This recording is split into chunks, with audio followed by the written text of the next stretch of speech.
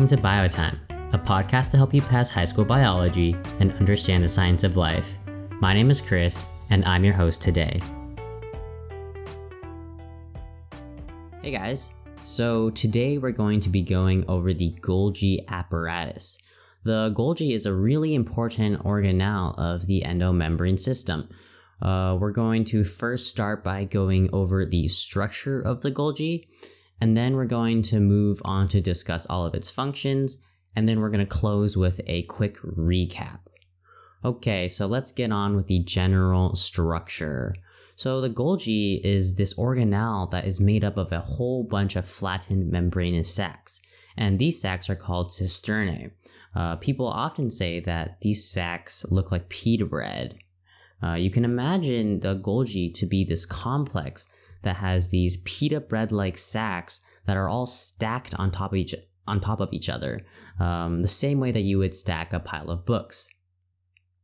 Although these sacs are stacked very close to each other, they're actually all separate mini structures, and this contrasts the ER as, remember, the ER is basically made up of a whole bunch of membrane, but all of the membrane in the ER is continuous, meaning that all of it is connected.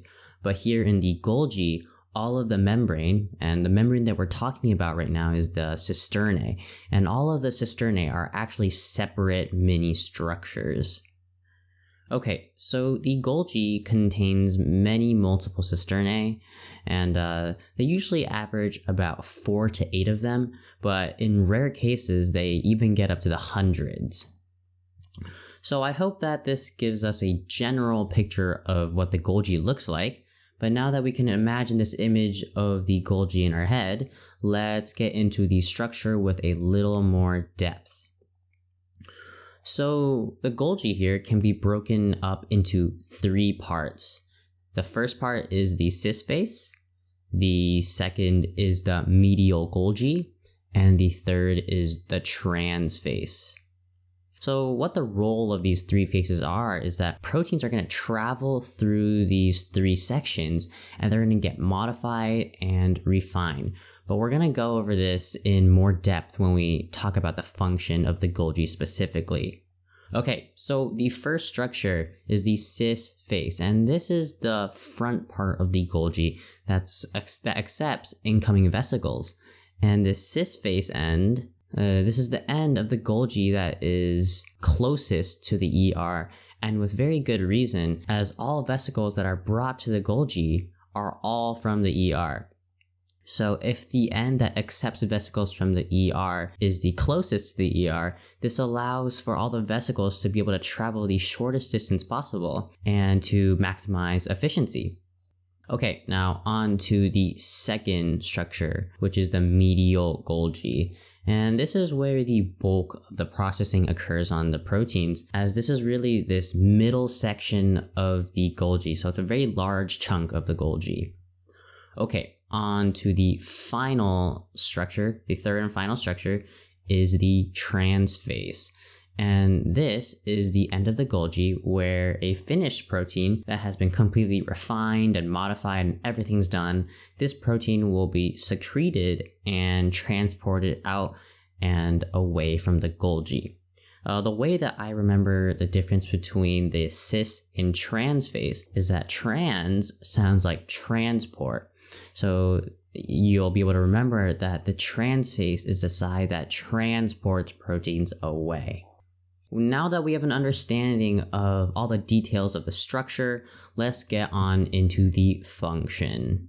So the Golgi has 2 main functions. The first is modifying proteins, and the second is shipping out proteins. So how does the Golgi modify proteins?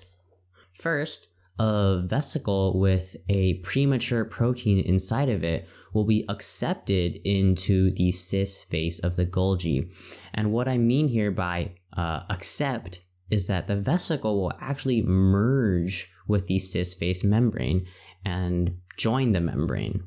Because basically every vesicle that arrives at the cis face will add its own membrane. Anyways, now that this vesicle with a protein inside of it has merged with the membrane, the protein has now entered and will start to pass through each cisternae of the Golgi. And in each of the cisternae that it passes through, it's going to get modified for something different, as all the cisternae have different enzymes that deal with different functions. Also, each cisternae has its own specific internal environment that is specifically suited for the chemical reaction that is supposed to occur inside of it. So because each modification that is performed upon a protein is a chemical reaction, and all these chemical reactions are occurring in these cisternae. So you can think of the cisternae as these chambers that are built for these really specific chemical reactions that are going to modify and to help refine these proteins to help them arrive at their final product. Okay, so an example of a modification that would occur inside the cisternae would be the modification of carbohydrates on a glycoprotein. And in case that you don't know what a glycoprotein is, it is a protein that has carbohydrates attached to a polypeptide chain. So what the Golgi is going to do here is that it's going to remove and add monomers to this glycoprotein, and this addition and removal will create a really wide variety of carbohydrates, all for different uses. Because remember, our bodies are really, really complex. So for all the different metabolic processes that we need to be able to complete, we're going to need a really wide variety of carbohydrates. Anyway, so now that this protein has been modified through all of the cisternae, it is ready to exit the Golgi through the transphase end. But if it has to exit to go somewhere, how will the protein know where to go? And that's where tags come in. So proteins, before leaving the cell, will be tagged, and these tags are going to help the protein end up in the right location, whether its final destination is the plasma membrane or the mitochondria, or it could be out of the cell. So an example of a tag would be a phosphate group. And the phosphate group will be added to a protein to act as a molecular identification tag. You can think of these tags as like zip codes. It's like telling the protein what area to go to. But there's something else that's also similar to tags, and it's called an external molecule. And these external molecules are often attached to exiting proteins, as they will act as a docking site for it. And these specific docking sites will help ensure that the protein binds to the exact correct place. Okay, so with the combination of tags and external molecules, we're able to reduce the margin of error, allowing for more efficiency. Okay, so now that all of the tags and external molecules are added, our protein now knows where to go, so it is ready to depart from the Golgi by a process called exocytosis. So exocytosis is when a cell transports molecules out of itself through the use of vesicles.